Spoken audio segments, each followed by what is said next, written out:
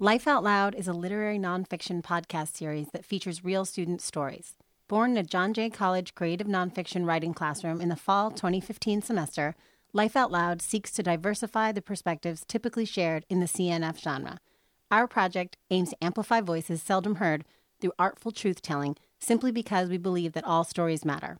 We make them, and they make us. You can always listen at lifeoutloudpodcast.com.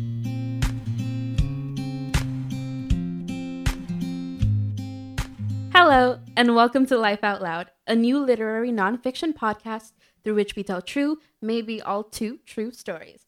I'm Karen, one of your co-hosts today. And I'm Maoli, back again from our first episode.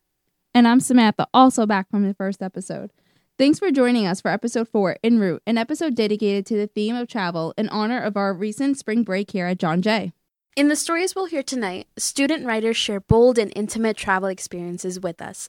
And it's worth noting, too, that all 3 of these pieces were selected for public readings at Travelogue, a New York City-based travel writing and reading series hosted by the international service arts organization Dramatic Adventure Theater.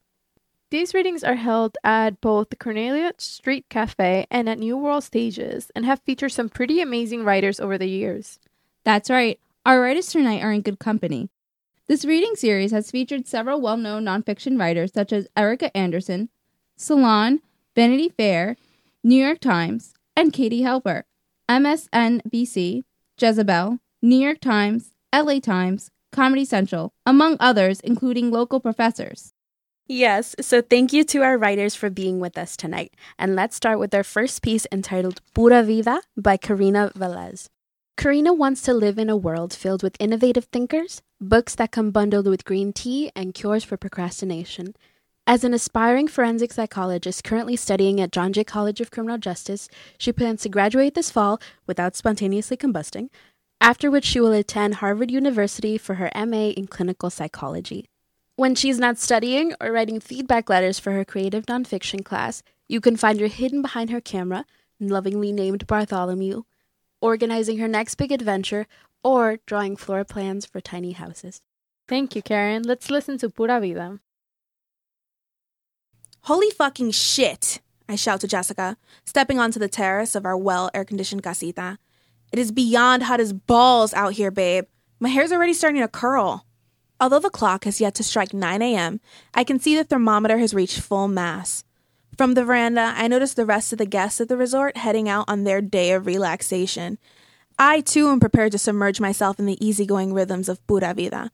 But this heat, though. The sun is beating down, and I feel no wind, just moisture in the air while we walk to breakfast. With every passing second, I can feel my hair curling and lifting and curling. The frizz. I feel it beginning to set in, and I think about how much I dislike the heat, but mostly, how much I detest my hair. For most, the hardest part of traveling is the food or the sunburn or the struggle to hide from a mosquito's stealthy ninja attack. Not me. The greatest battle for me is what to do with this mop on my head that which, in humidity, quickly resembles a steaming pot of ramen noodles. It's not cute. Growing up, this was my biggest insecurity. What took most of the girls in my class seconds took me hours. 3, to be exact. 3 hours set aside to look like the rest of them, the white girls in my class. 180 minutes to get these wild ringlets to behave and resemble the straight hair that so calmly rested on their heads. The process was always the same. 10 minutes to wash, 20 to detangle, 15 to put in rollers, 80 to sit under the scorching hot hair dryer, another 10 to remove the rollers and the pins that held them in place, and lastly, 45 to blow it out straight. Anytime Mom and I didn't take the time to tame this thing, I was guaranteed to come home from school in tears. I had black girl hair, they'd say. At the time, this was the biggest insult anyone could receive, which is still unclear to me. I don't have nappy hair, I would think. I have curls. Somewhere. But in the predominantly white academy I attended, curls and nappy hair were one and the same. I think about my German and Dominican, mixed mother's perfect silk hair, and how she would tell me to be proud of my mane. as it is a representation of your heritage. It was while she would do my hair each morning before school that we would practice our Spanish. She would say, "Destiny, usted sabe que es muy importante aprender español," as she forcibly entangled the dry spirals that protruded from my scalp. "It's important that I learn Spanish. I know, Mom." The following attempt to constrict my locks with 2 hair ties at once always failed. And as the tally of broken hair ties increased, my anger would grow deeper and deeper from my heritage, from my hair, which spoke Spanish for me. So on the walk to breakfast, a pair of Kotay, the Spanish cousins to the raccoon, run past us, and I suspect that they are also in search of a morning meal. Like us, these white-nosed mammals took the long and least populated way. In the end, I applaud Jessica's choice to walk down the narrow stone path rather than the main road. I am certain that after 5 minutes in this heat, I resemble Cousin It from the Addams Family. The fewer people who have to witness this, the better. I humorously decide that this is the real reason why the Kotay ran past us.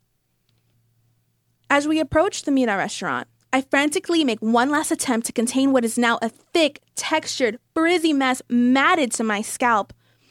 And sure enough, just as we approach the hostess, right in front of her, my hair tie snaps, just as it always had.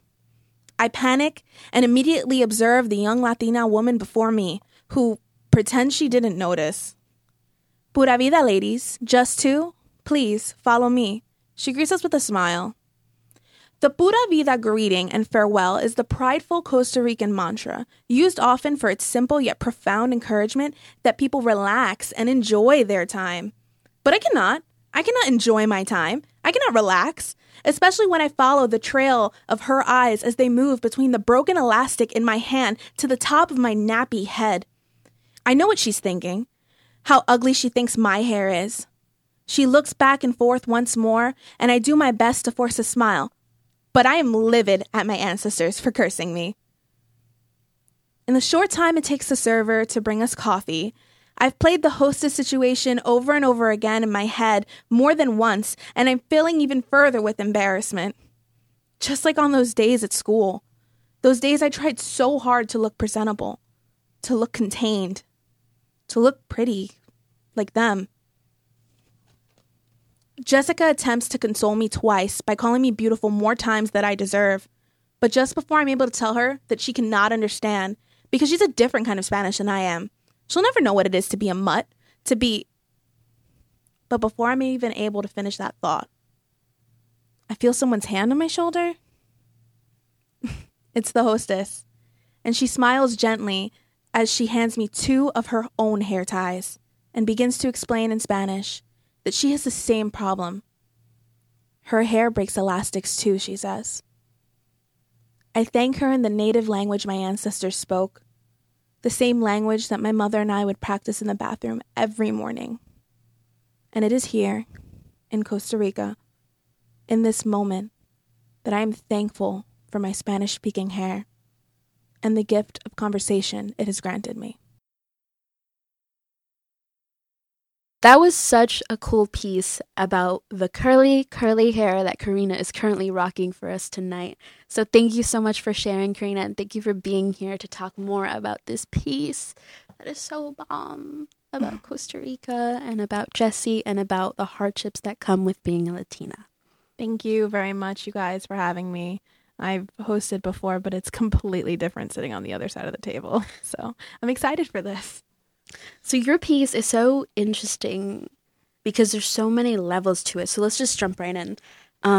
You mentioned that your mother is German and Dominican. So if you don't mind me asking, what's your father's ethnicity? I'm just curious because I'm sure a lot of listeners are dying to know. Well, my dad is actually pure Puerto Rican, like 100% Puerto Rican.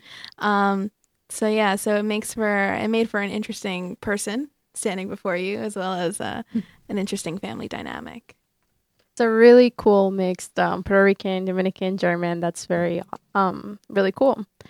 So it's interesting here in your piece. I noticed that you mentioned the words Spanish speaking and Spanish many times throughout the piece. You even say she's a different kind of Spanish than I am.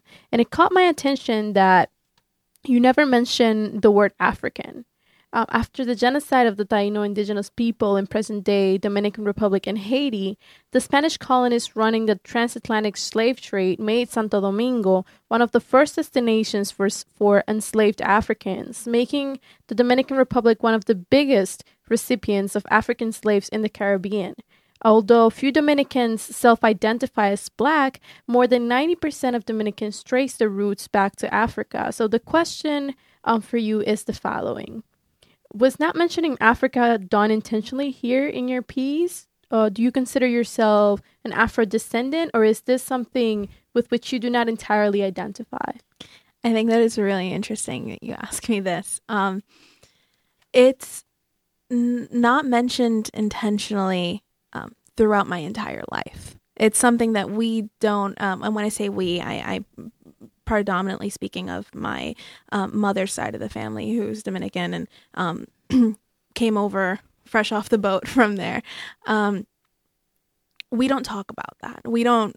We consider ourselves, although we share the island of Hispaniola with Haiti, we don't at all consider ourselves African, which is something that I personally have a problem with after, questioning it here in college, because it just wasn't spoken about.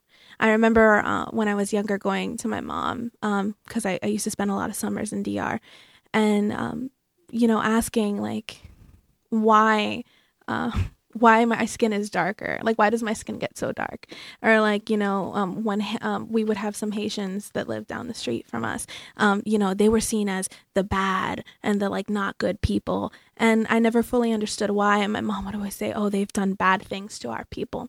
And it wasn't until I came to John Jay and I exposed myself to various race courses and really learned about not just my culture, but the culture of others, that I was truly able to understand that,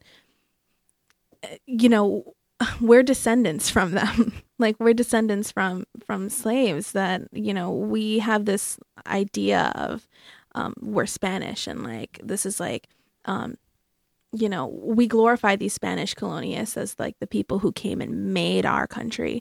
But we tend to neglect this idea of, African slaves, are our ancestors. They are what we're made of today.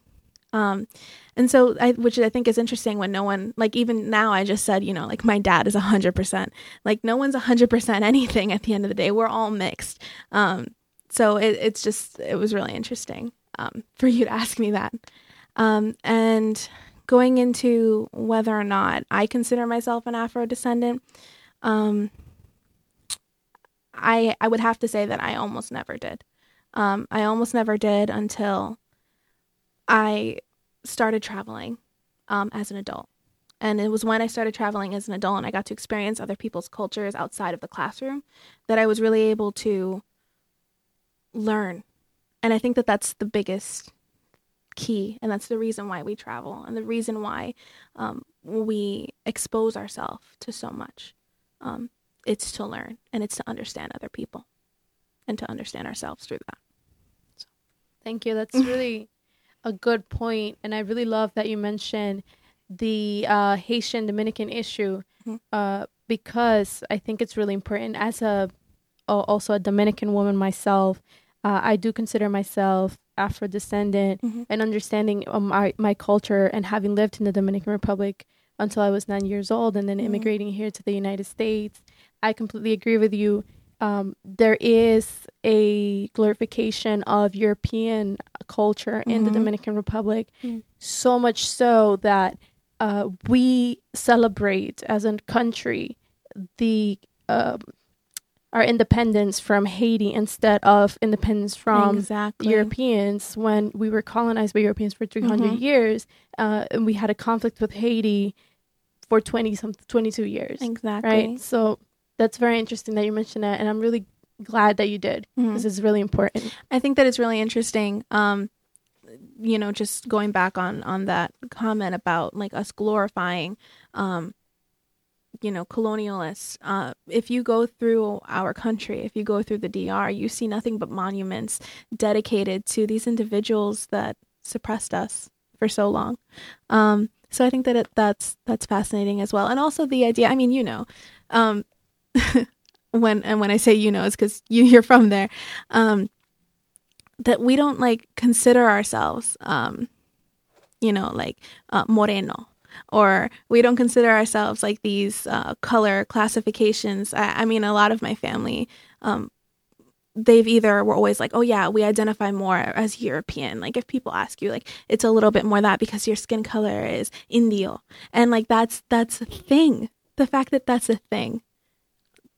I don't know. It's just I thought it was interesting. You're right on target. And one thing that I want to emphasize and touch upon, adding to what you just said, is that you can be dark as the darkest, beautiful complexion, as a Dominican person, and you will the 99% of the time you will not identify as Black. We have hundreds of words to kind of identify our skin color: indigo, trigueño, jabao, but you never say negro. No.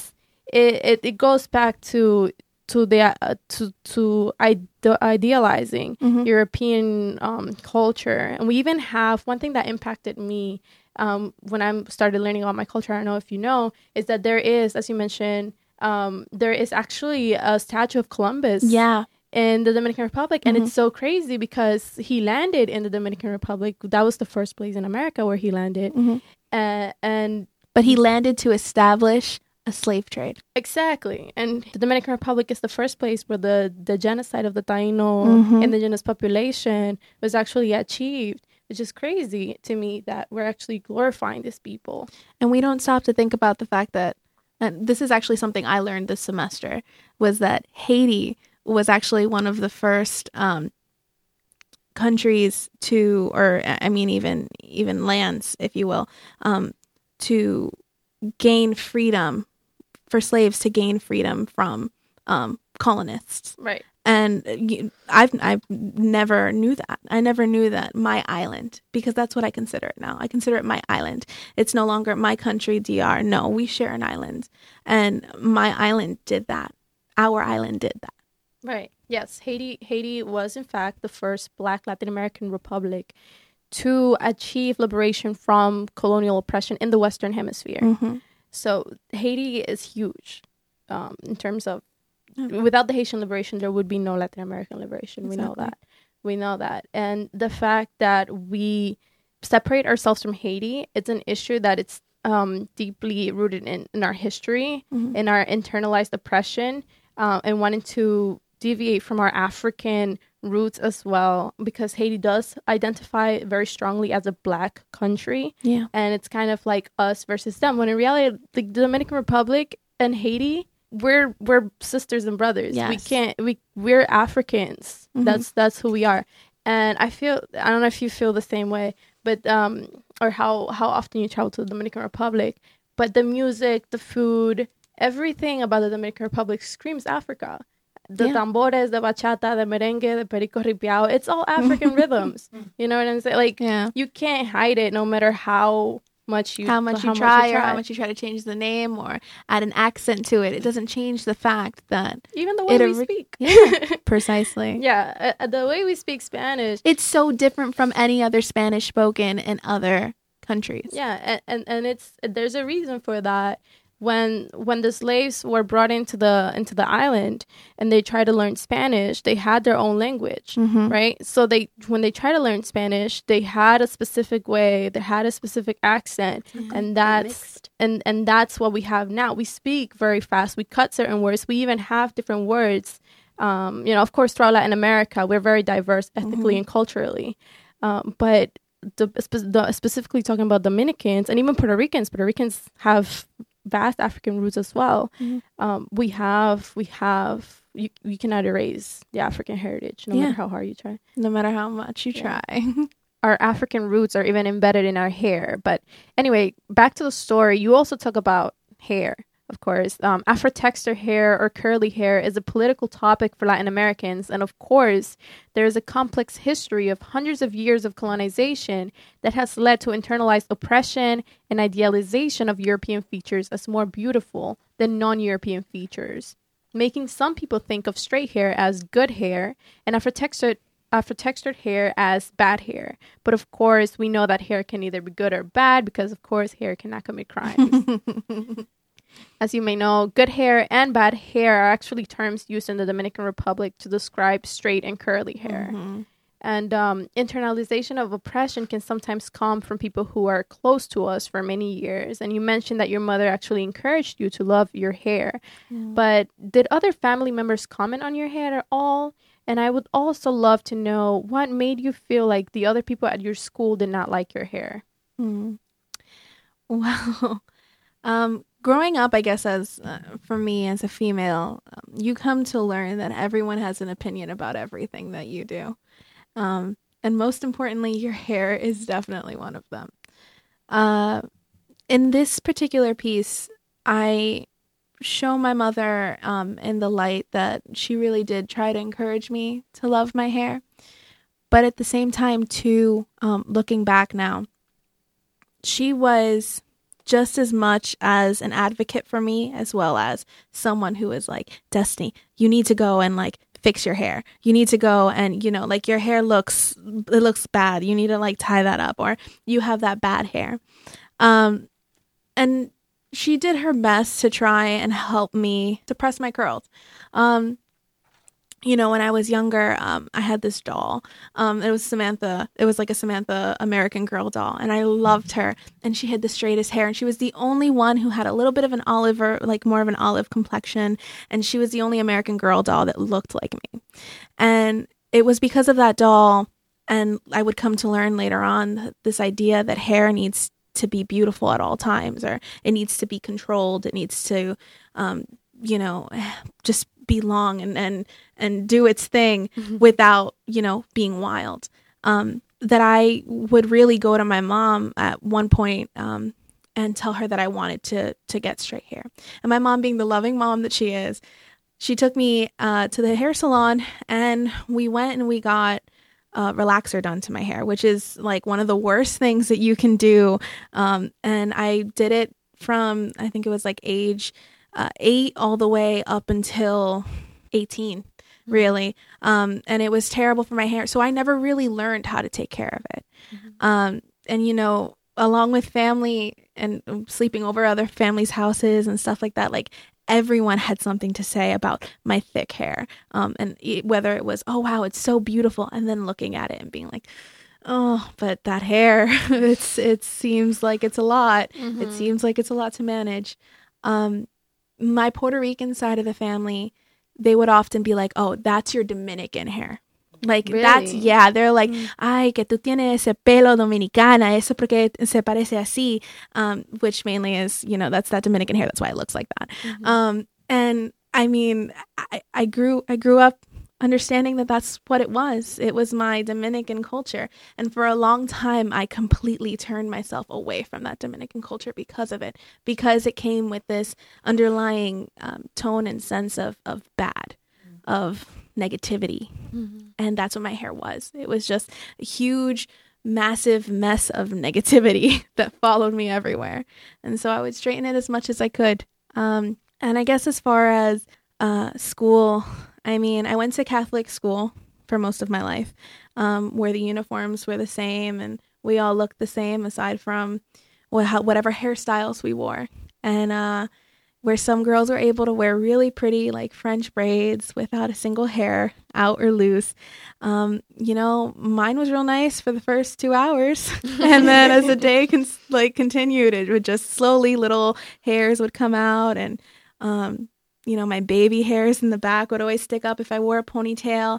So I would have to go the extra mile, you know, the extra 3 hours, like I mentioned in the piece, and really work at my hair so it could kind of look like that. But it never really did.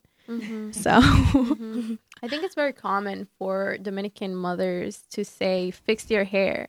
But what they really mean is straighten your hair. yeah. Yeah, and my mom does it Latina all the mothers time. as well. Yeah. Because segueing off of that, I am Latina. I'm not Dominican. I'm Salvadorian. But a lot of the time, like, there is this push to, when it's a fancy occasion, when it's something, you know, big or special, you straighten your hair. Yeah. That's what happens. And if your hair is straightened, like, I have very big lion-esque hair. It isn't quite as, like, Afro-influenced as you guys, well, as Karina specifically in this piece. But it is very big, and sometimes if it is like a special occasion, you know, like a sweet 16, like a quince or something, my mom will be like, "Do you want to straighten it? Don't you want to go get your hair done? Yes, don't you want to go get your hair?" Yes, Exactly. always. And why is it that getting your hair done and the classy way to look and the way to look completely Is a fresh? Euro fucking peon. But I completely understand in the sense that why is it that her hair straight has to be what's classy? Why is it that that's what it should look like? Or even, I mean, if you want to fast forward to us now as adults, why is it that we straighten our hair, but then we take the curling iron and just kind of do those curls that are mass produced, those mass produced curls? Yes. Why can't we wear our natural hair, Yeah. beautiful and curly as it is, Yeah. to these events, to these occasions where we're supposed to look beautiful and elegant? Exactly. So Well, I think your current hair is beautiful and elegant. thank you very much. Yes. One part of this is like our mothers and our family wanting us to look good because it's what's expected, but also to kind of shield us in a way because the rest of the world sees this as well. The rest of the world is just as almost brainwashed in a sense to love Eurocentric features as well. And an example of this is when you say, "I was guaranteed to come home from school in tears. I had black girl hair," they'd say. At the time, this was the biggest insult anyone could receive, which is still unclear to me. So firstly, tell us what school you went to. Was it a school in the U.S.? And what city? I ask because I can't imagine this being like in a school in New York City where the majority of people are exposed to so many different like ethnicities and cultures. It gets a little tangled, you know, when incomes increase. But for the majority, the city is very diverse. So tell us a little bit about this experience at school. Well, in this particular piece, I don't necessarily mention an age, but I moved around schools a lot. But a lot of my schooling was done in private schools. And the particular moments that I think of when I started writing this piece was when I lived in northern New Jersey. And I went to a private Catholic school that, like I said, all the girls wore the same uniforms. And our hair was our only way to identify ourselves. And a lot of the individuals up there, they were all white or of Caucasian backgrounds, if you will. So it was only me and 2 or 3 other girls in the entire school that were either Spanish or of representing a minority through there. It was tough, you know? It was one of those things where school children are mean. I don't know who said kids are nice because they're not. But children are truthful and they say what comes to their mind first off. And so that was a little bit tough. And I guess because kids do pick up on certain things, especially when things are bad, because children are learning basically what is bad as they grow up. So they see their family and they see the public and they see them all view certain hair, black girl hair, as something that's bad. So they hear that, they internalize that, and then they just spit it out. Exactly. Any hair that doesn't look like theirs, that doesn't stay straight and, doesn't take on a life of its own midway through the day, is essentially seen as different. And for whatever reason, different is bad. But focusing more on, I guess, my experience, a lot of the girls there, they just weren't used to it. They weren't used to me. A Spanish girl who initially grew up in New York and then went out there and had to sort of make your own way. And it's not enough to be smart in this world. It's not enough to, be opinionated. You have to be pretty too. And that's just something when you're for a women. woman. Exactly. When you're a woman, you took the words right out of my mouth. When you're female, it's just so much harder. You have to be everything at once. You can't just be a jock. Exactly. So. But you're saying pretty, right? But Yet we're talking about a different texture hair, right? And what other people define as pretty. So I feel like it's very objective. Like if these people are thinking that your hair is not beautiful because it's different, but your hair is very beautiful.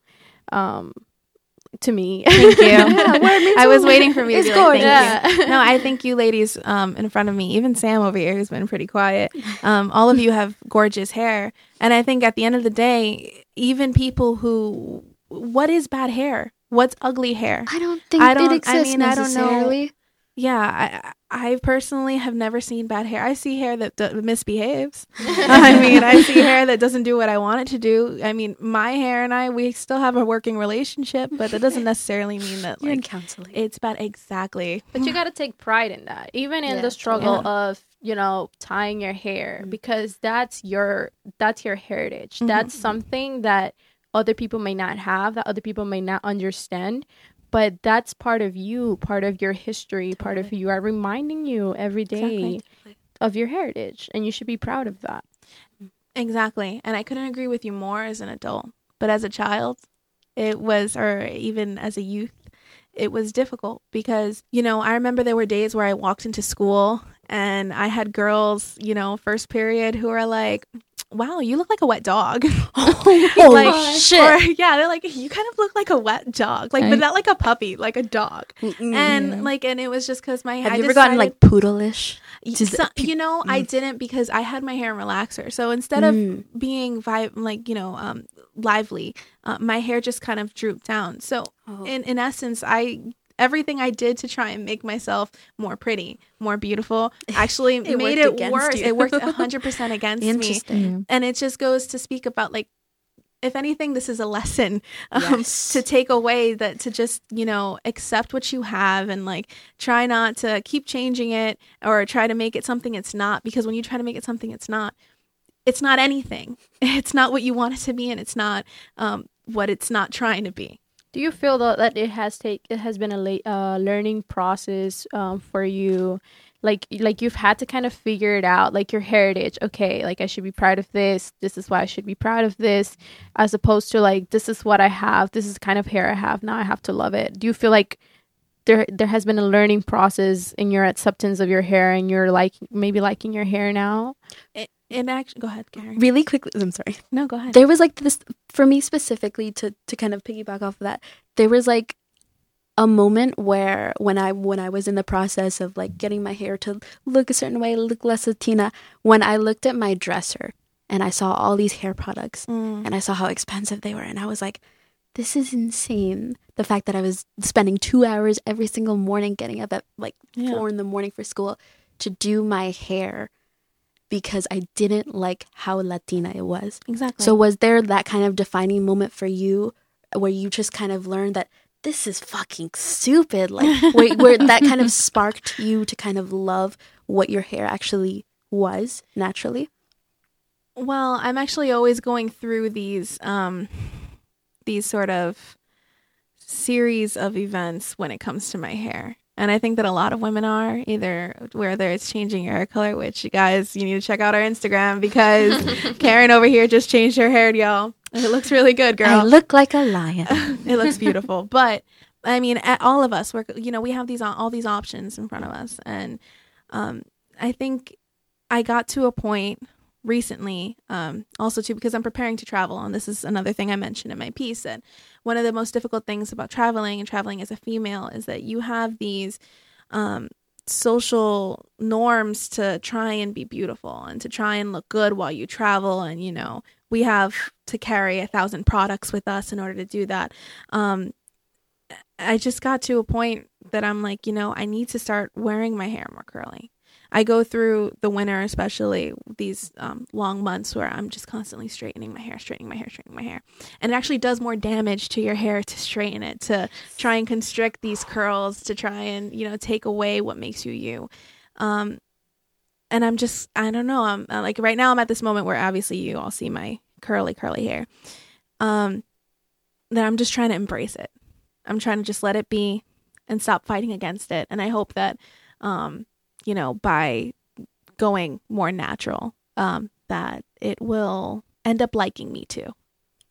It's Aw, beautiful. That's nice. That's what I'm trying to do. But not for nothing, hair products are really expensive. Ooh, girl. Even for curly hair. Yes. So that's something I need to work towards, and then we as a society need to work on too, because it should not cost this much to look this good. It really shouldn't. Well, thank you, Karina, for being here today. I loved hearing about your hair and everyone's hair. You guys, thank you all for having me. I'm so glad that I could share my hair with you if it wasn't already big enough to consume all of you, as it is my head right now. I'm glad that, we were able to talk about some serious topics through it. To braid together. Karen, with the pun.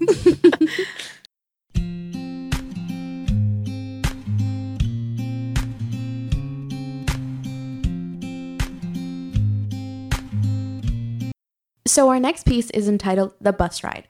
Like Karina's Pura Vida, it was selected for a reading at Travelog, and in fact, we are going to share with you now a live recording from that night in October of 2015, when Mayoli first shared her work for a public audience. Yay! Thank you, Mayoli. Thank you for having me. When she was 12 years old, she received a full scholarship to the boarding high school called the Orm School of Arizona, where she graduated with honors. Mayoli is currently vice president of the Latin American Student Organization at John Jay. So let's listen to The Bus Ride. I sit in the middle of the bus, right by the window, next to someone I rarely speak to. My best friend sits in the far right, all the way in the back of the bus. Pink headphones hang from her fingers. Her eyebrows, coming together, carry and crease her forehead. Just below her eyebrows, her determined eyes, the color of mud, seem to question the knot on the cords in her hand. Her nose expands as she takes a deep breath and exhales fast. This is the time of the year when my boarding school forces students to embrace nature and to bond with other students outside of our normal circle of friends. We are on a 1-hour ride to the annual adventure the school board baptized as fall outing. Our driver is a football coach, a heavy-set Latin American man from California who never learned to speak Spanish. The sun slaps my left eye when I turn to look at the window. Arizona should be called the cactus state, I think. There are so many everywhere. The bus moves fast, and the cacti soon become green flashes. I stare at them until I drift off. Soon, I'm no longer on the bus. I'm wandering around a gift shop in Utah. I'm looking at little ceramic sculptures of buffalo when I see a fluffy-looking cactus. It is fascinating, I think. And so I wrap my hand around it with the same fearlessness of a small child wandering along the shore of the ocean. Ouch! I feel this thing in my right hand. 1,000 needles penetrate my skin as my nervous system forces my hand to retrieve. I am back in my seat soon after. My hand still hurts, and there are miles and more miles of open road to come, but the view is calming. I watch intently as the plants and rocks look like they are moving backwards. Back home, in Harlem, the buildings sit still when I walk past them on my way to the train, which moves faster than this and does not let me see what is ahead. On the bus, I can see what is around me, but this doesn't make it more familiar. I look to the back of the bus to see if my best friend has finally untangled her headphones. I'm pleased to see the tiny butt sticking out from her earlobes.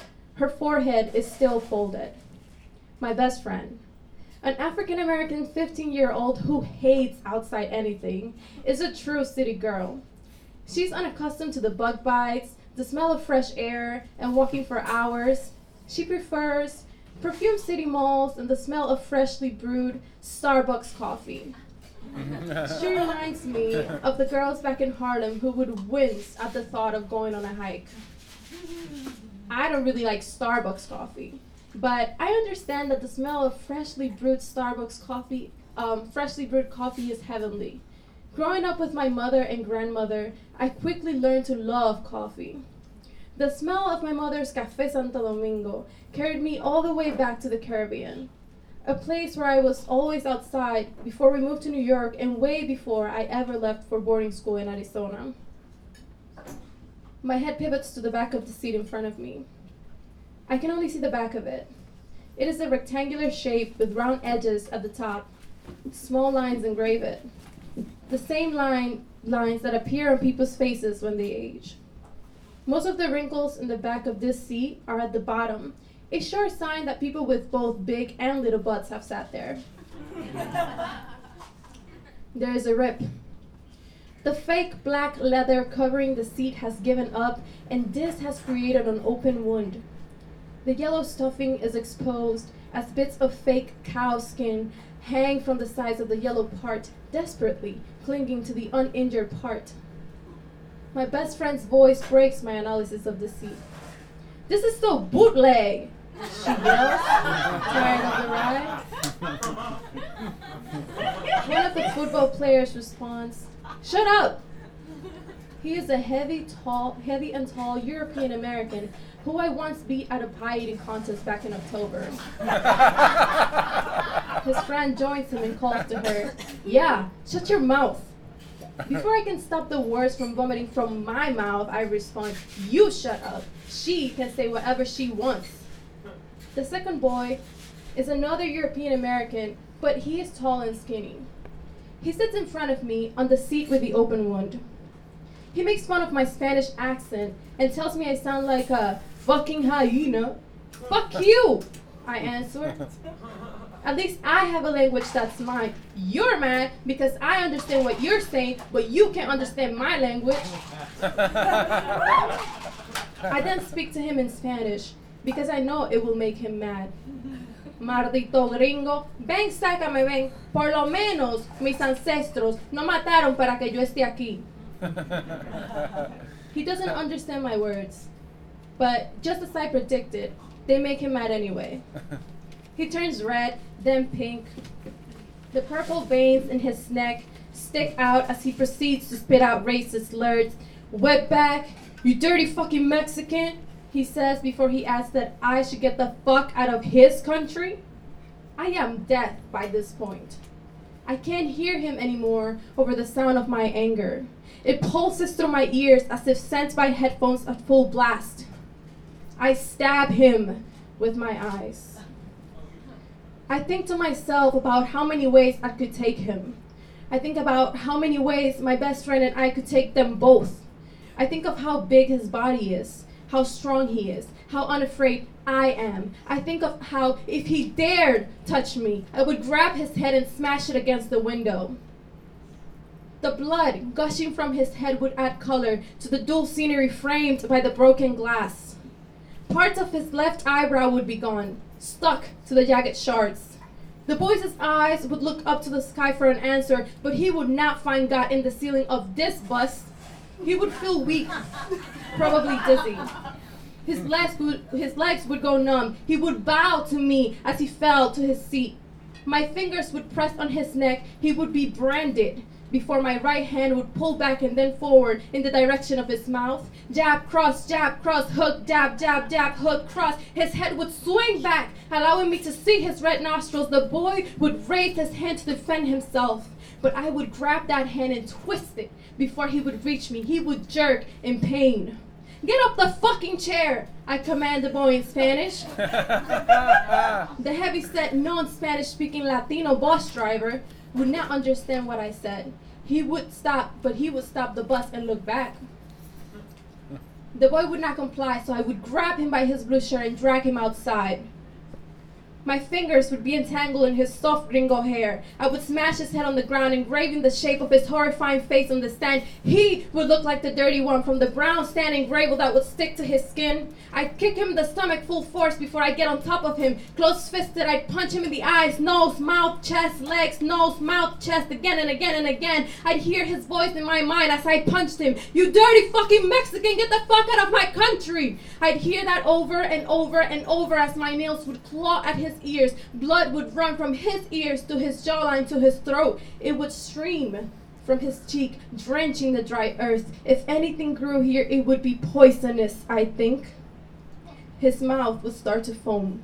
I would look around at this thing and for anything, for a rock.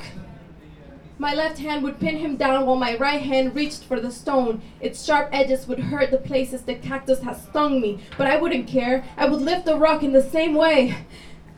I lift my Dominican flag. I would aim at his temple. I would. But then, the others would get up to see. I'd see them staring from the bus windows, looks of horror in their eyes as I confirmed the stereotypes they'd heard about people like me. The first week of boarding school, some of the students had asked me, "Is Harlem really like the show in the movies? Are people from Harlem violent?" No, I had told them. And so I just sit there. I stare at the ripped seat and say nothing. But then, I glance at the driver, whose ears seem to have shut up. One of his eyes runs towards the center of his nose while the other runs away from it toward his right ear. He is listening. He's heard. He will take action now. He will do something. He will make this right. He will tell this asshole that we're not hyenas or wetback or dirty or... But he doesn't. He just sits there and says nothing.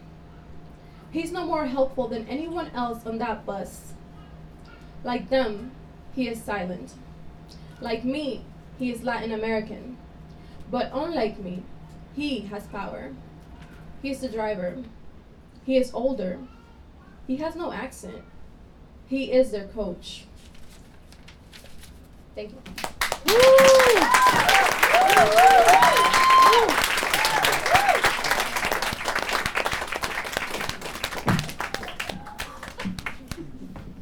What a passionate piece. Angry, passionate, but still passionate. So, of course, we have Mayoli here in studio as one of our hosts tonight, but also as one of our writers. So thank you, Mayoli, for coming. Thank you for listening. Yes, thank you for having me. So now, a person that caught my attention that I was really drawn to from the beginning is this bus driver. So in the beginning, you describe him as a heavy-set Latin American man from California who never learned to speak Spanish. And the fact that you specifically point that out, that he never learned to speak the language of his heritage, is very intriguing as a way to describe a person. And as a Latina myself, coming from a Latin family surrounded by Latin people, you often hear of the second generation that lives in the United States that doesn't learn their language of origin at all. And oftentimes the child is seen as kind of lazy, or like the parents are looked down upon by Spanish speakers for not having taken the time to teach their child Spanish. And I'm curious as to what your thoughts are on that.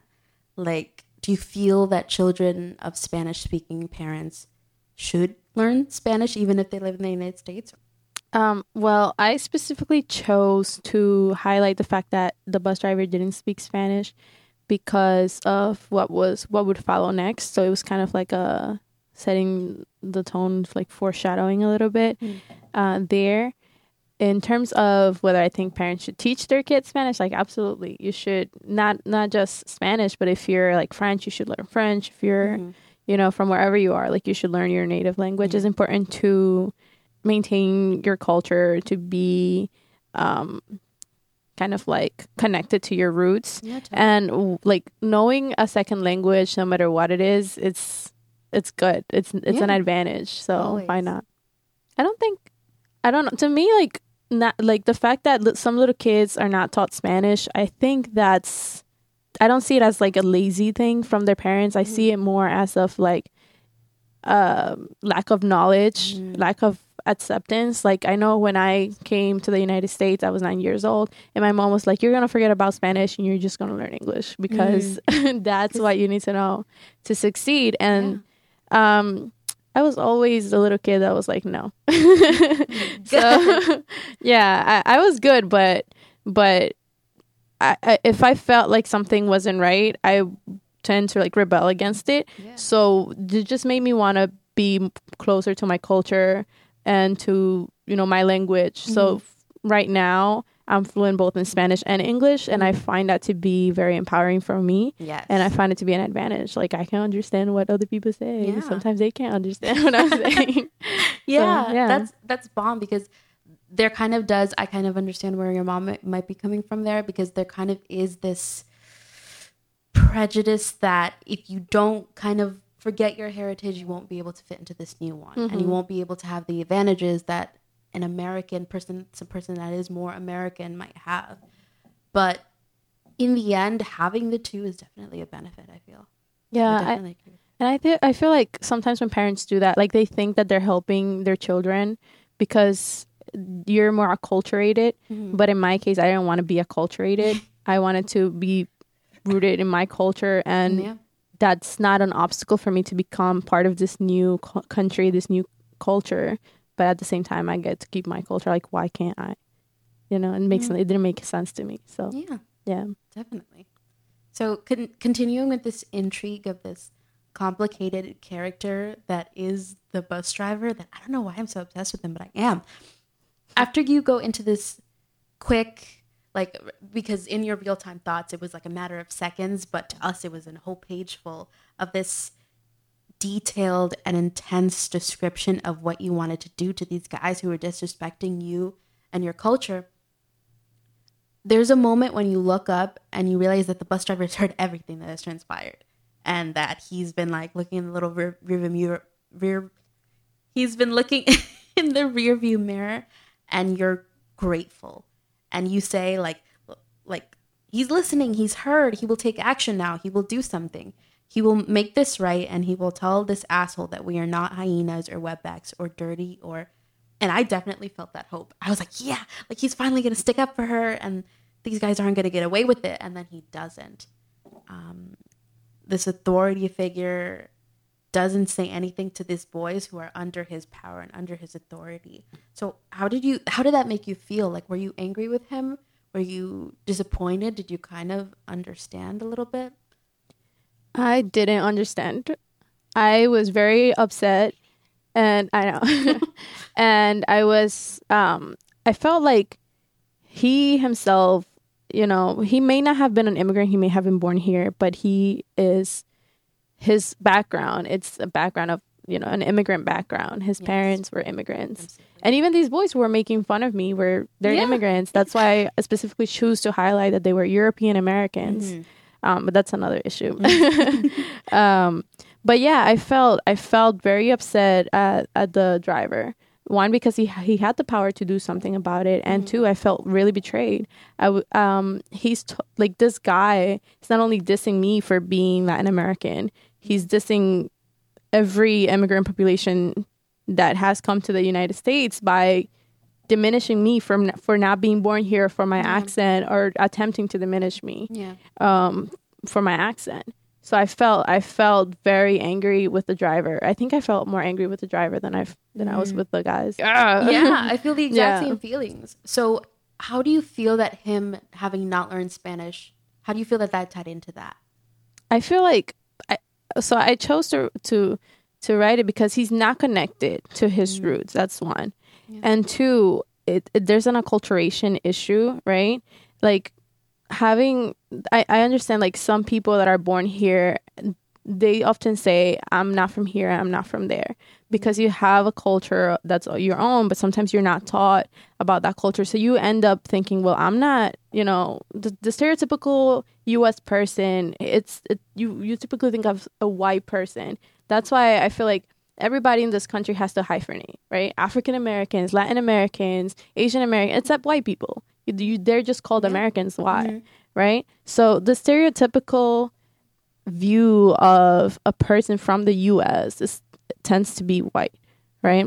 So a lot of immigrants that come to this country, in my experience, particularly from Latin America, they say, yes, I was born here, but I feel like I'm not from here and I'm not from there. Like, there's something about themselves that they can't fully fit into this country, but when they don't learn about their roots, they don't understand their background, so they can't say, well, I'm Dominican and, like, that's my country. So I felt like I understood from his side, I highlighted that he didn't speak Spanish because I also felt betrayed at the fact that, okay, you're Latin American, but you're not acting like I would expect you to act. He's calling me wetback, all these terms that your ancestors were called. And you don't see that. Why don't you see that? At the time, I didn't understand that, right? Yeah. And the fact that he didn't speak Spanish really spoke to me as a fact that he did not understand his background and his culture. And why wouldn't you be offended by this? At the least, you know? As a person of authority, he should have stepped in. He should have stopped that bus and said, y'all need to stop. Or something.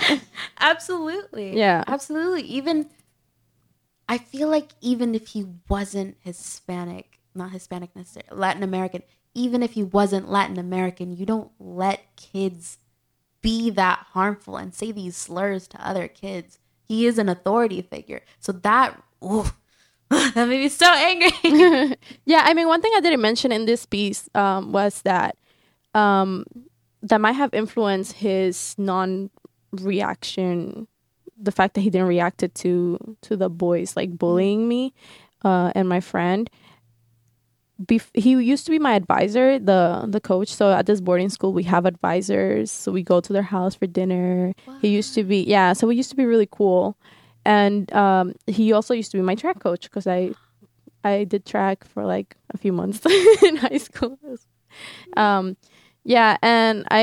we didn't have, after I joined the track team, like our relationship kind of like broke apart a little bit. So that was one issue that I felt like, okay, maybe he's not standing up because he like hates me, you know, like as a teenager, you're like, yeah, like maybe that's what it is. But what really struck to me was that he's Latin American and that he absolutely, yeah, he just stayed quiet.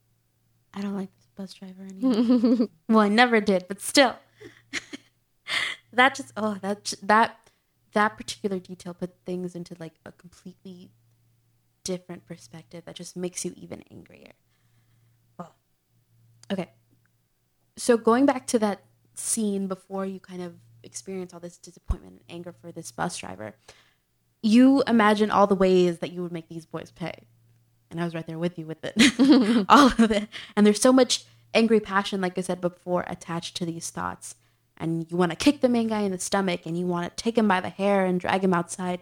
You want to raise a rock above his head, and you want to aim for his temple.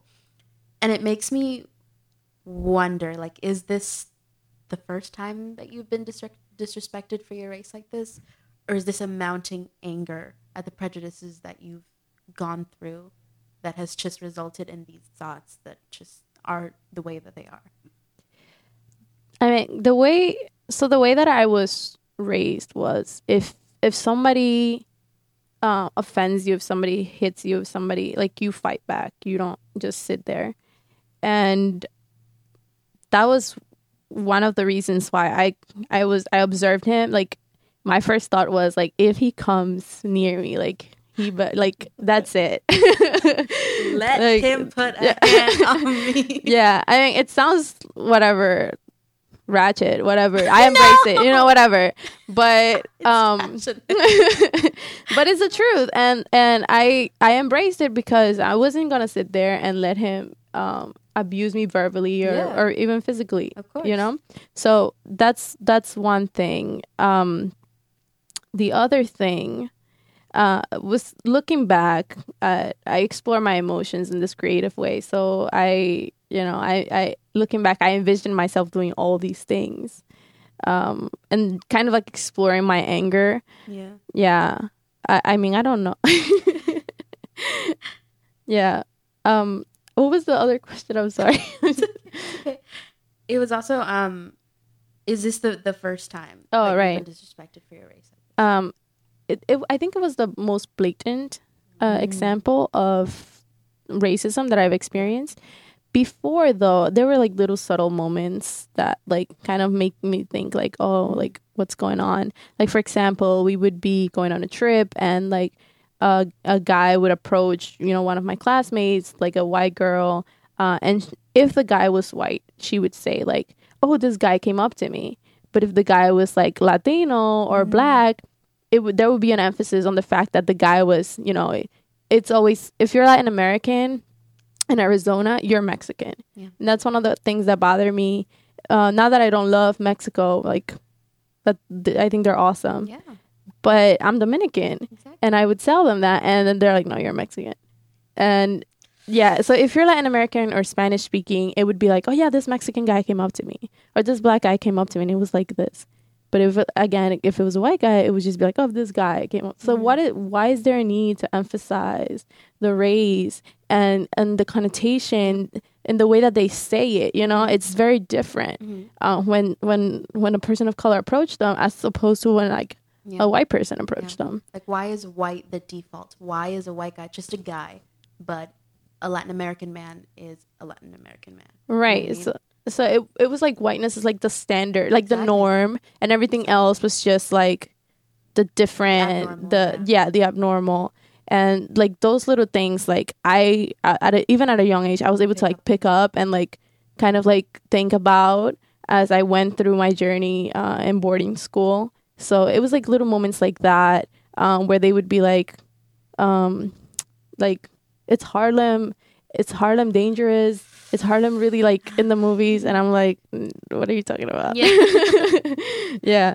Yeah, because they all have these preconceived notions. I also live in Harlem.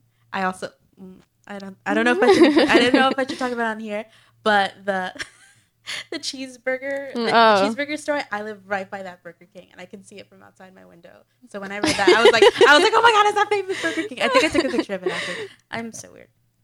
To our listeners, Mayoli also has another piece for Life Out Loud called The Cheeseless Cheeseburger that can be found on episode 1. That also, for anyone who does not live in or around Harlem, that also kind of details like life in that specific area a little bit more. So another question I have is about this part that really got me as well, which was this analysis, as you call it, of the bus seat in front of you. And you say, there is a rip. The fake black leather has given up, and this has created an open wound. The yellow stuffing is exposed as bits of leather hang from the sides of the yellow part, desperately clinging to the uninjured part.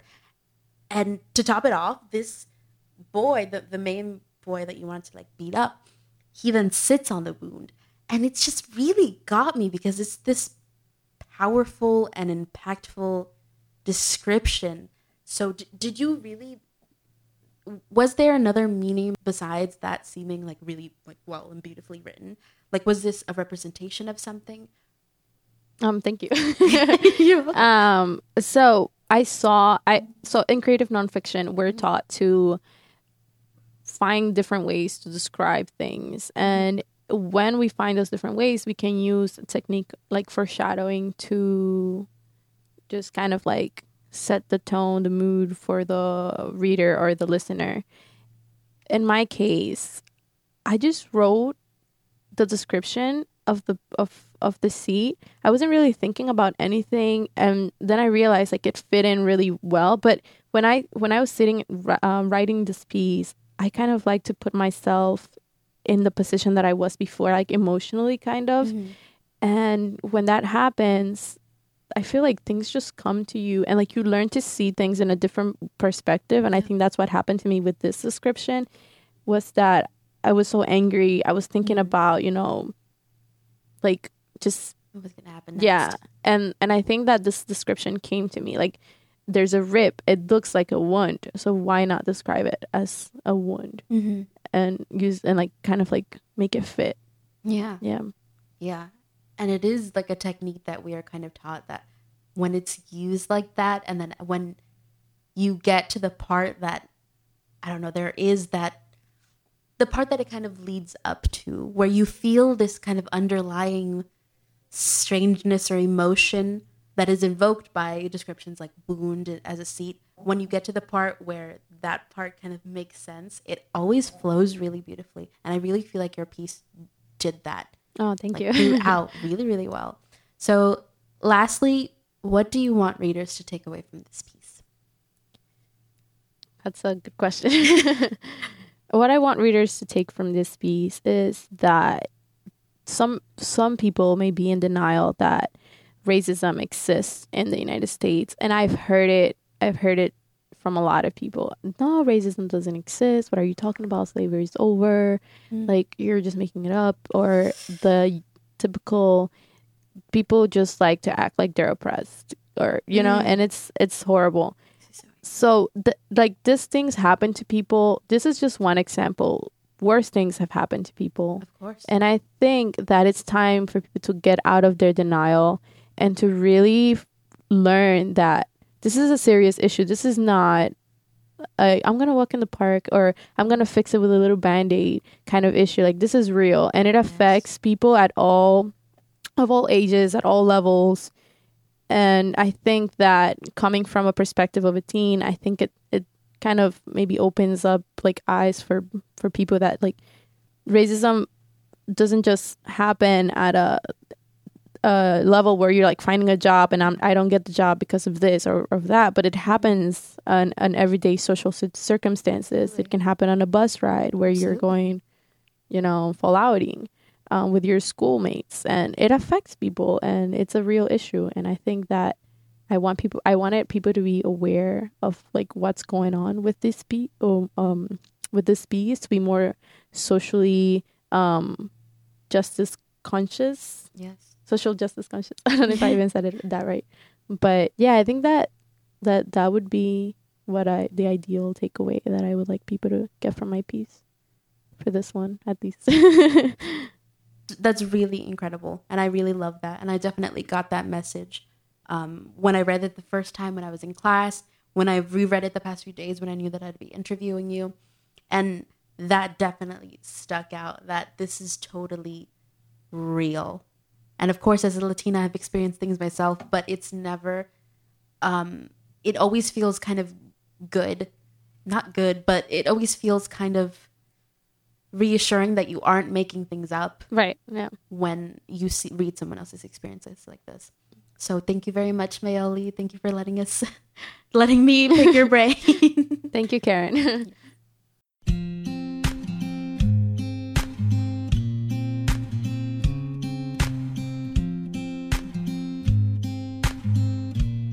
This next piece, WWMD, is by Sam Tapia. It was also selected for a public reading at Travelogue, but tonight's recording was actually done here in studio. So a little bit about the writer. Sam Tapia was born in a small village outside of Puebla, Mexico. He immigrated to the United States with his family at the tender age of 3. During his formative years, Sam learned the guitar and performed with bands comprised of a close-knit group of friends.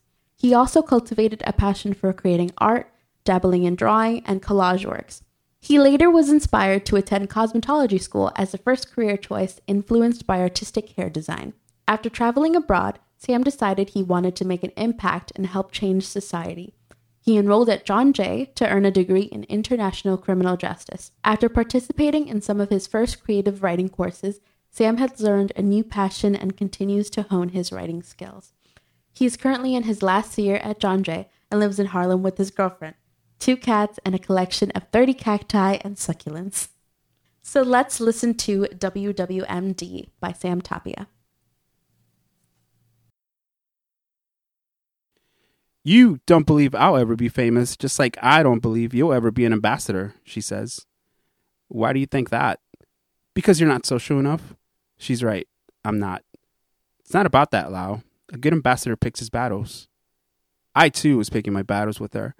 We'd been fighting since the day before when we arrived on this little island called Holbox, without reservations, and because of that, we're forced to sleep in a tiny room full of mosquitoes next to one of the only clubs in the island.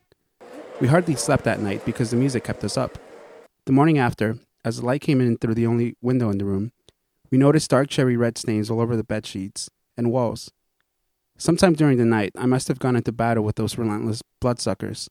I was too exhausted to remember for sure, and Lau was too grossed out to care. Get us out of here, I could hear her pleading, and so I did.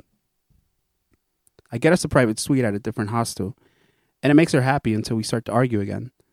Lau steps out to the balcony of our private suite to smoke a cigarette and cool off. I stay indoors, lying on the king-size bed, and try to write in my travel journal, but I can't think of anything to write, so instead, I just stare at the pen. Before we left the JFK, we grabbed 2 pens from the bright yellow Café Bustelo tin can that holds all of our writing tools. A home full of art supplies We managed to grab the 2 pens with the least amount of ink. The first one died 2 days after we arrived in Mexico. We were resting in front of the Angel of Independence after a long day of exploring, and it ran out of ink in the middle of my sketch of the angel's wings. We could have bought another pen, of course, but we agreed to see how long the second one would last. We were adventurous that way, the way some get off on driving their cars with the needle pointing to empty. I snapped the book shut, put the pen in my pocket, and stepped out on the balcony. I'm hoping to make peace and have no idea that the screen door is about to lock from the inside due to a loose latch. Great. Now we're stuck out here, she says angrily. Shit. The sound of her yelling makes me forget why I went out there in the first place. I stare off into the distance, trying to figure out what the fuck to do. Our balcony faces the back of the hostel. There isn't much to look at. One would think that a private suite would have a more scenic view. After the night before, we were just glad to be there, even if it did face a wall painted and empty balconies. Now, the two of us stuck out here would have to yell pretty loudly for any of the other guests to hear. That is, if anyone was even in the room at this time of day. It was beach prime time, after all. Seriously, what are we going to do now, Sam? I know I have to formulate an escape plan before she finishes her cigarette. Her pack is on top of the bed, locked inside, and if I don't have a plan by the time she's done with this one, she'll really start to freak out. She tends to chain smoke whenever she gets worried. I got this. You worried too much. I lie. Except that it wasn't a lie. At least not the part about her worrying too much. The night before our morning flight, she stayed up all night worrying about how we would be able to afford a month-long trip. We'll be fine, I reassured her, not believing it myself. What if I come back to no clients? She says. You won't. All of your clients are away right now. You know how slow August can be. Now that bit, I did believe. But now, out on the balcony, she really did have a reason to worry. I had absolutely no plan. What if we get stuck out here all night? Then what? She asks. We're not going to get stuck out here all night. I'll get us out of this. And if you can't? I have a plan. I lie again. We're not going to get stuck out here. I try to figure out what the fuck to do as I go through the pockets of my swimming trunks, hoping to find something, anything to pry open the door. Sand, lint, more sand, a receipt, a pen, the pen. The one pen that made it, and that always seemed to get me out of awkward situations, like it did the night we spent in Mexico City. That night, I used about another quarter of the ink left in it to sketch out the crooked lines and imperfect circles that were supposed to be the Metropolitan Cathedral, of which we had an amazing view. It wowed a couple of the other guests, and one Aussie woman in particular. Wow, that's really good, she said. Thanks, I try. I replied while making the least amount of eye contact. That was pretty much the end of the conversation, but to be fair, she hadn't really given me much to work with. Lau, however, is more social and works with what she's got, so it wasn't long before this poor Australian woman was pouring out her deepest secrets to her. I tried to block her out as much as I could, as I continued to straighten out the crooked lines of the cathedral on my sketchpad with the pen. Yet, I couldn't help noticing the Australian woman's emphasis on how single she was. Perhaps she was suggesting something, or maybe I was taking it out of context. All I knew was that I was glad to have the pen, so I could pretend to be busy and, like always, not talk. Lau and I were always getting each other into unpleasant situations. I had the pen to distract me, and she had her cigarettes. Before we ended up stuck on this balcony in Holbox, we were in the colonial city of Oaxaca, which is located 8 hours south of Mexico City. The cobblestone streets were very European, according to Lau. It's Europe covered in cacti, she added, as she grabbed a pen for me to write that down in her travel journal. I had never been across the pond, so I just nodded. On one of the nights we were there, Lau and I were enjoying a quiet moment writing in our travel journals at the hostel bar when some British lad came by to ask if we wanted to join him in a game of Yaniv. I would have politely declined, but Lau, of course, said, sure. Thank you, Lau. Now I have to pretend that I'm listening as he explains the rules to this card game. Got it? He asked. Nope, I think. He then asked if we had a pen to keep score. Now, did we have a pen? Of course we did. The pen was always in my pocket. And that night, we kept the score of Carlos and Israel from Mexico, Magdalena from Austria, Sebastian from England, and Lau and I from New York. After Sebastian crushed us without mercy in Yaniv, we all walked over to the local food market for 50-cent tacos and $2 cervezas. Carlos and Magdalena instantly hit it off, so they took a seat in the corner of our next bar, and Lau joined them because, well, they were smokers. Since I have asthma, I sat with the non-smokers, Israel and Sebastian at the other end of the table. Sebastian called it a night after 2 drinks, leaving me alone with Israel, which made things even more awkward for me. Not really knowing what to say, I, of course, began to play with the pen, absently doodling on a napkin in front of me. Wow, this sucks, I remember thinking, as I stared at what I drew. But Israel complimented whatever the pen's random lines formed.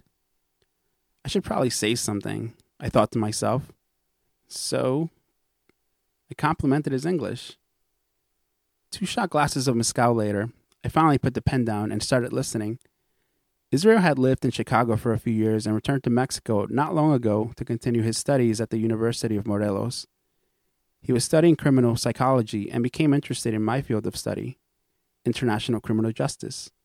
We discussed the current epidemic of missing and murdered women in Mexico. Hundreds of women and the activists fighting for them were turning up dead left and right, while the government showed no interest in pursuing criminal investigations. We both agreed we were pursuing dangerous careers and fell silent as we slowly sipped our mezcal, not for the taste, but to feel the fire in our throats, as if it could somehow burn away the horrible words spoken. I could see Lau chain smoking from across the table and wonder what her conversation with Carlos and Magdalena was about. She burst out laughing, and I half-drunkenly smiled, glad their conversation was a little lighter than ours. Our end of the table had fallen silent again, and so, like always, I pulled out the pen and continued to doodle on the now wet napkin. Well, the pen won't save me this time, I think, back on the balcony where I've made absolutely no progress. The flame is reaching the butt of Lau's cigarette now, and I got nothing. Maybe if I wave the pen at the door and recite a couple of abracadabras, it'll magically disappear. I laugh. Like some Harry Potter shit. Highly unlikely. Think. Think, Sam. Think. What the fuck would MacGyver do? I check my pockets again, hoping to find something other than the pen to open the door with. Nothing. Lau's voice is starting to get louder and lower. I decide it's now or never. I unscrew the end of the cap and take the ink cartridge out. That's a good start, I think, as I glisten with pride. I flatten the end of the ink cartridge with my teeth and insert the flat side of the cartridge between the faceplate and the strike plate of the doorknob. I feel like MacGyver, like James Bond, like Ethan Hawke, Jason Bourne, a fucking spy. I wiggle it, but nothing happens. Seriously, I just had to get the one fucking room with the broken screen door. I can't smell the cigarette smoke anymore. All that remains is her patchouli-scented perfume and the smell of the seesaw carried by the humid air. I wiggle it again and again. Nothing happens. I start to realize it isn't pride that's glistening off of my face. No, it's a sweat a weapons disarmament officer gives off as a crowd of onlookers wait anxiously to see if he can save the day. Come on, buddy. I pray to the pen over and over. You've saved the day many times before. Come on, save me now. Again and again, I try. I turn around to see if Lau is watching me fail, but she's looking over the balcony, hoping anyone might be down there to help. I can imagine her flailing her arms wildly, screaming, "Help, help, my boyfriend's an idiot, help me." She turns back to me before flicking her cigarette over the railing and giving me the squint, which means time is up. I wiggle the pen again and again and again, and at this point, I'm just willing it to do what it fucking won't. Until suddenly, the latch bolt finally clicks. It's unlocked. Thank you, I say to the pen. Thank you. The mangled ink cartridge stains my fingers, and so I step back, dropping it to the ground. It lays beside the cap and the barrel. All 3 pieces stare up at me. So sad looking. So spent. So dead. You broke the pen? I can tell she's a little upset. Yeah, to get us back in, I tell her. Well, I guess that's okay. Her vacation was turning into my diplomatic mission to maintain the peace between us, and that came with a lot of compromises from both sides. She wanted us to swim with whale sharks? Sure.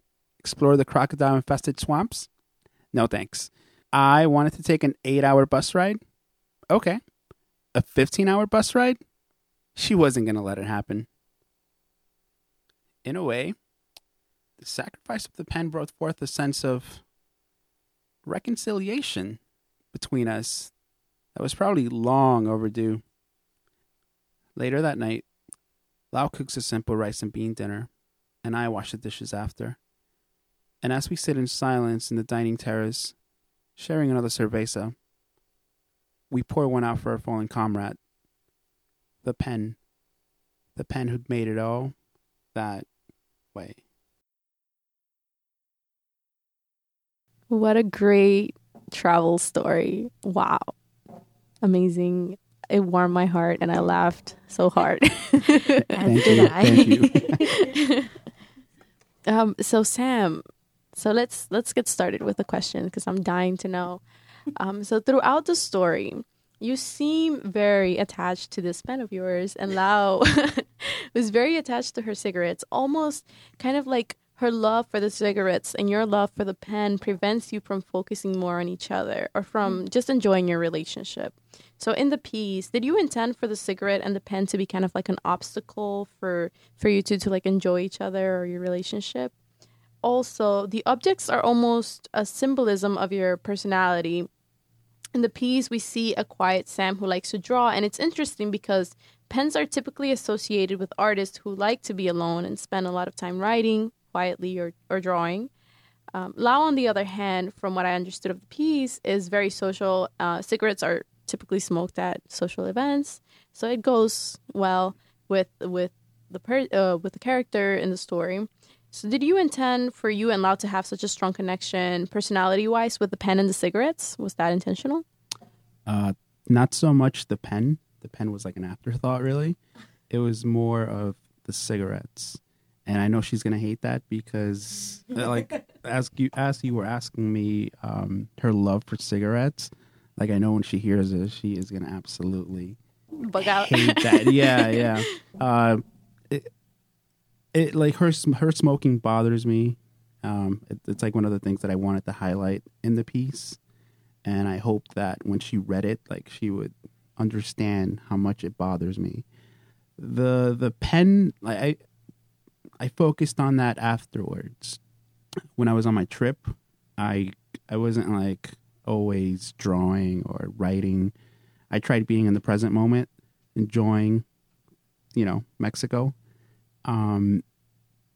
It wasn't until that night or that day that when we got stuck on the balcony that when I took out the pen that I realized, oh, wow, this pen has been with me for this entire trip. And like, that's kind of when it became important, but it wasn't like super important at the moment.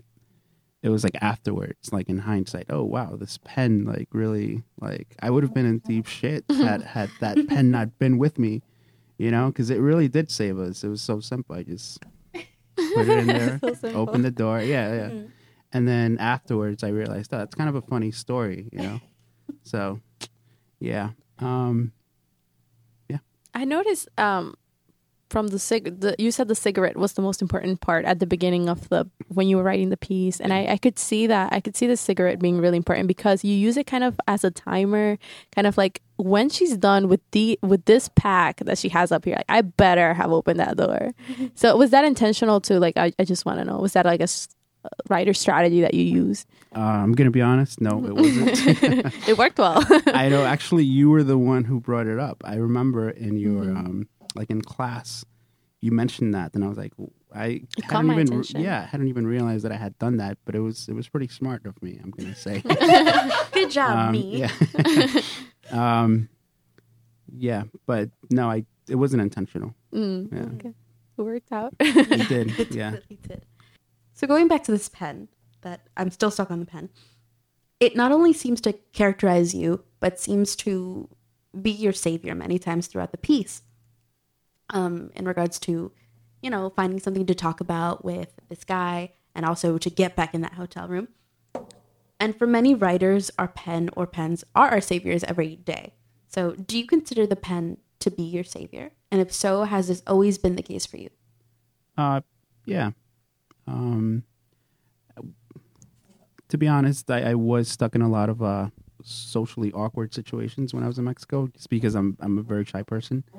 And like you guys said earlier, from the piece, it seems like Lau is very social. And she is very social.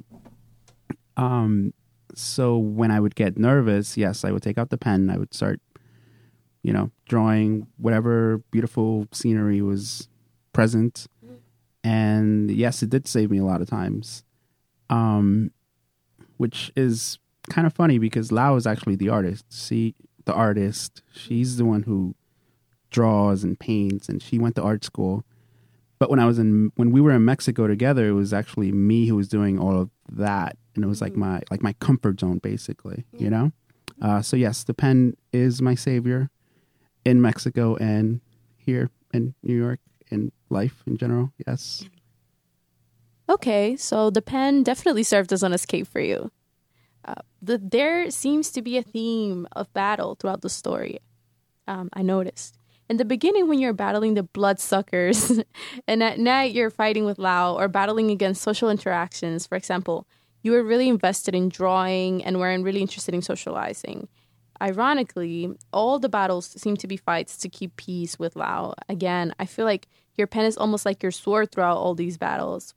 Was this intentional? If yes, how did you keep that theme of battling or fighting consistent throughout your story?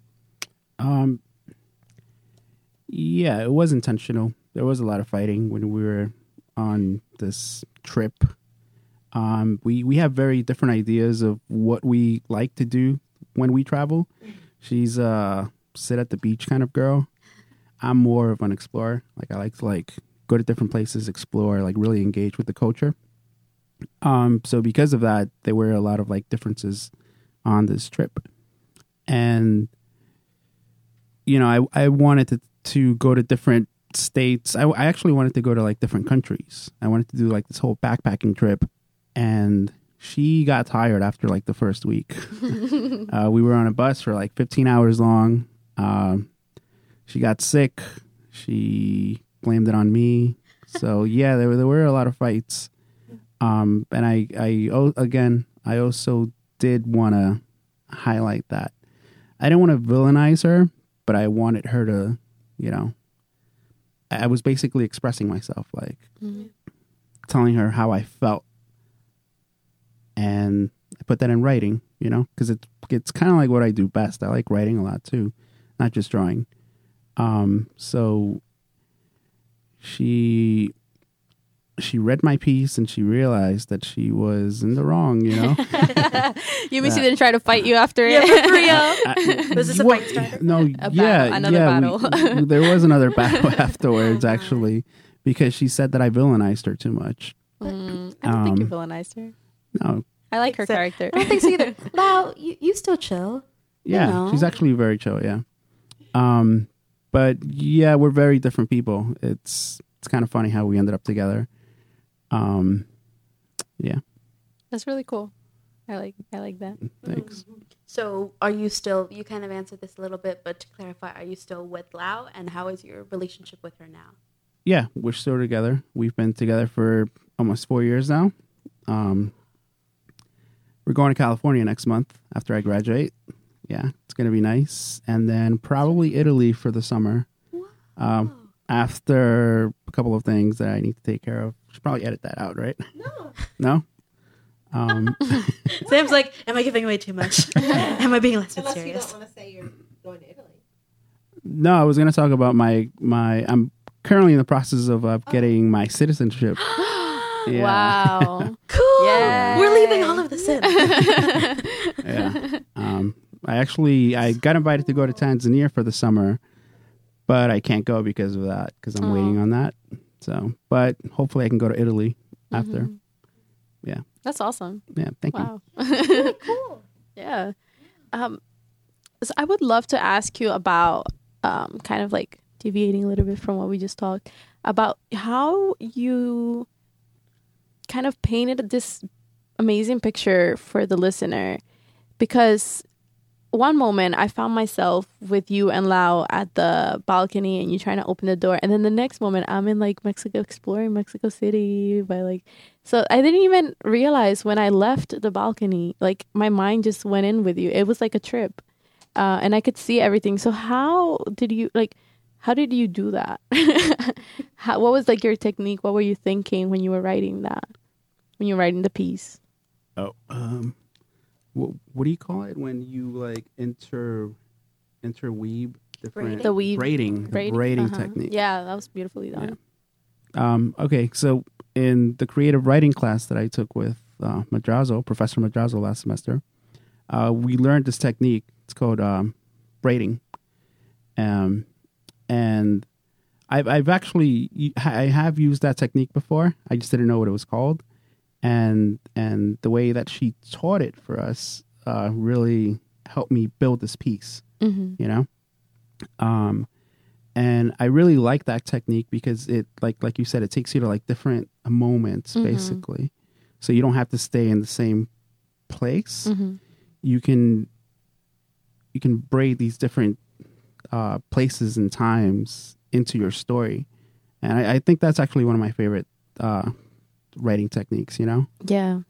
I think we spoke about not right now, but we talk about the suspension of disbelief. And I think this piece does it beautifully because I found myself when you were trying to, open the door and she's almost done with the cigarettes. Like I was like on the edge of my seat, like, oh my God, like what is going on? And I found myself going with you on all these like these places that you go to, like the bar. I saw everything and I feel like you do a really good job here at like entering scenes, exiting scenes, and it's just beautifully done. Like I don't even notice I'm exiting or entering. Like I just go with it.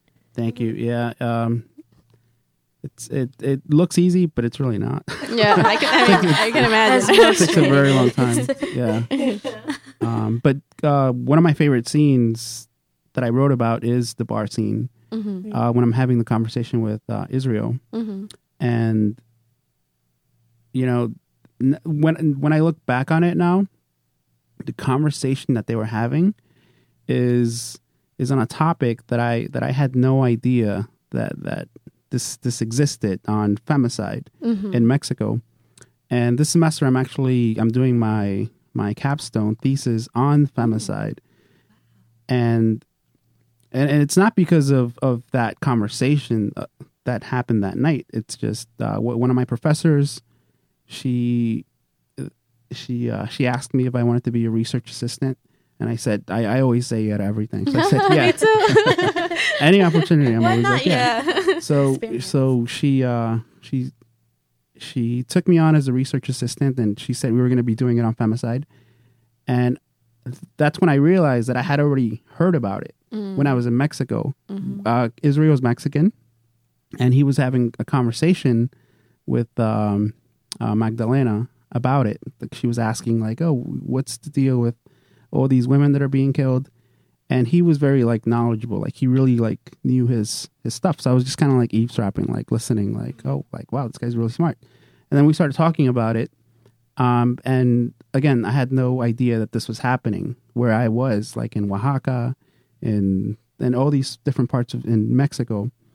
And then I came back to the United States, came back to New York to school. And then I had the opportunity to like learn about it, And so I'm doing my thesis on that right now. Wow. That's a really important topic too. And it's it really is, a huge yeah. issue. Yeah. And I really love that part in your piece where you kind of finally put the pen down and socialize and have this conversation after the alcohol kind of gives you a little push. Yeah. And the conversation that you have with Israel really caught my attention, specifically the line that said that we both agreed that we were pursuing dangerous careers and fell silent as we slowly sipped our mezcla, not for the taste, but to feel the fire in our throats, as if it could somehow burn away the horrible words spoken. Was the conversation like really intense at this time? Yeah. How was it putting the pen down and turning your head from the paper in that moment? Well, it wasn't just a conversation that was intense.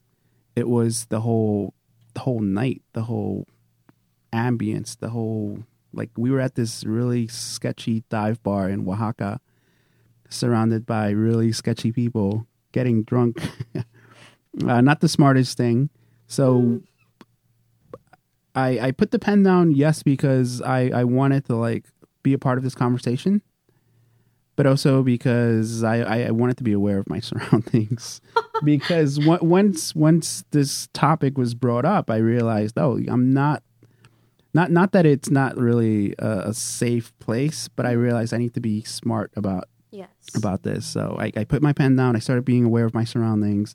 I started engaging in this conversation because it was an important conversation.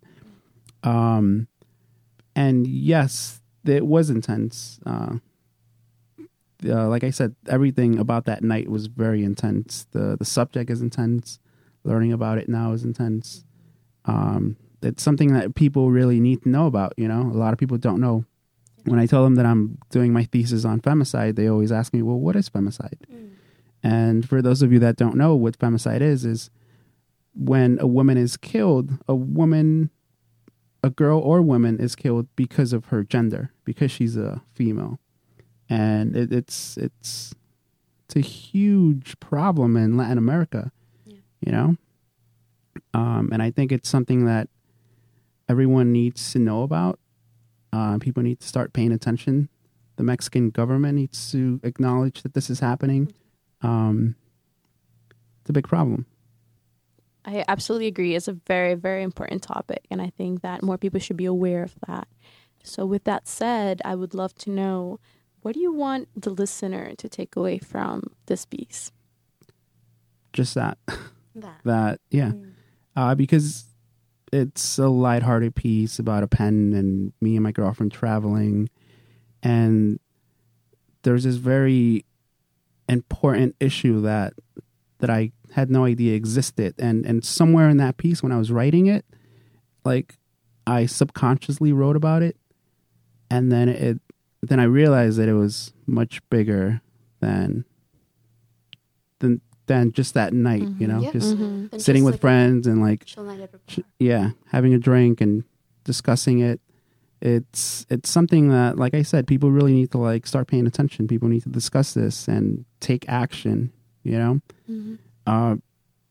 You travel to all these different places, and as beautiful as they are, you don't really, as much as you try to engage in the culture, you don't really know what's happening once you leave there. You know, these people are real. They have lives, and you spend your money buying cheap cervezas and tacos, and then you have your fun, and then you leave. But that problem is still there. It exists. Right. You know,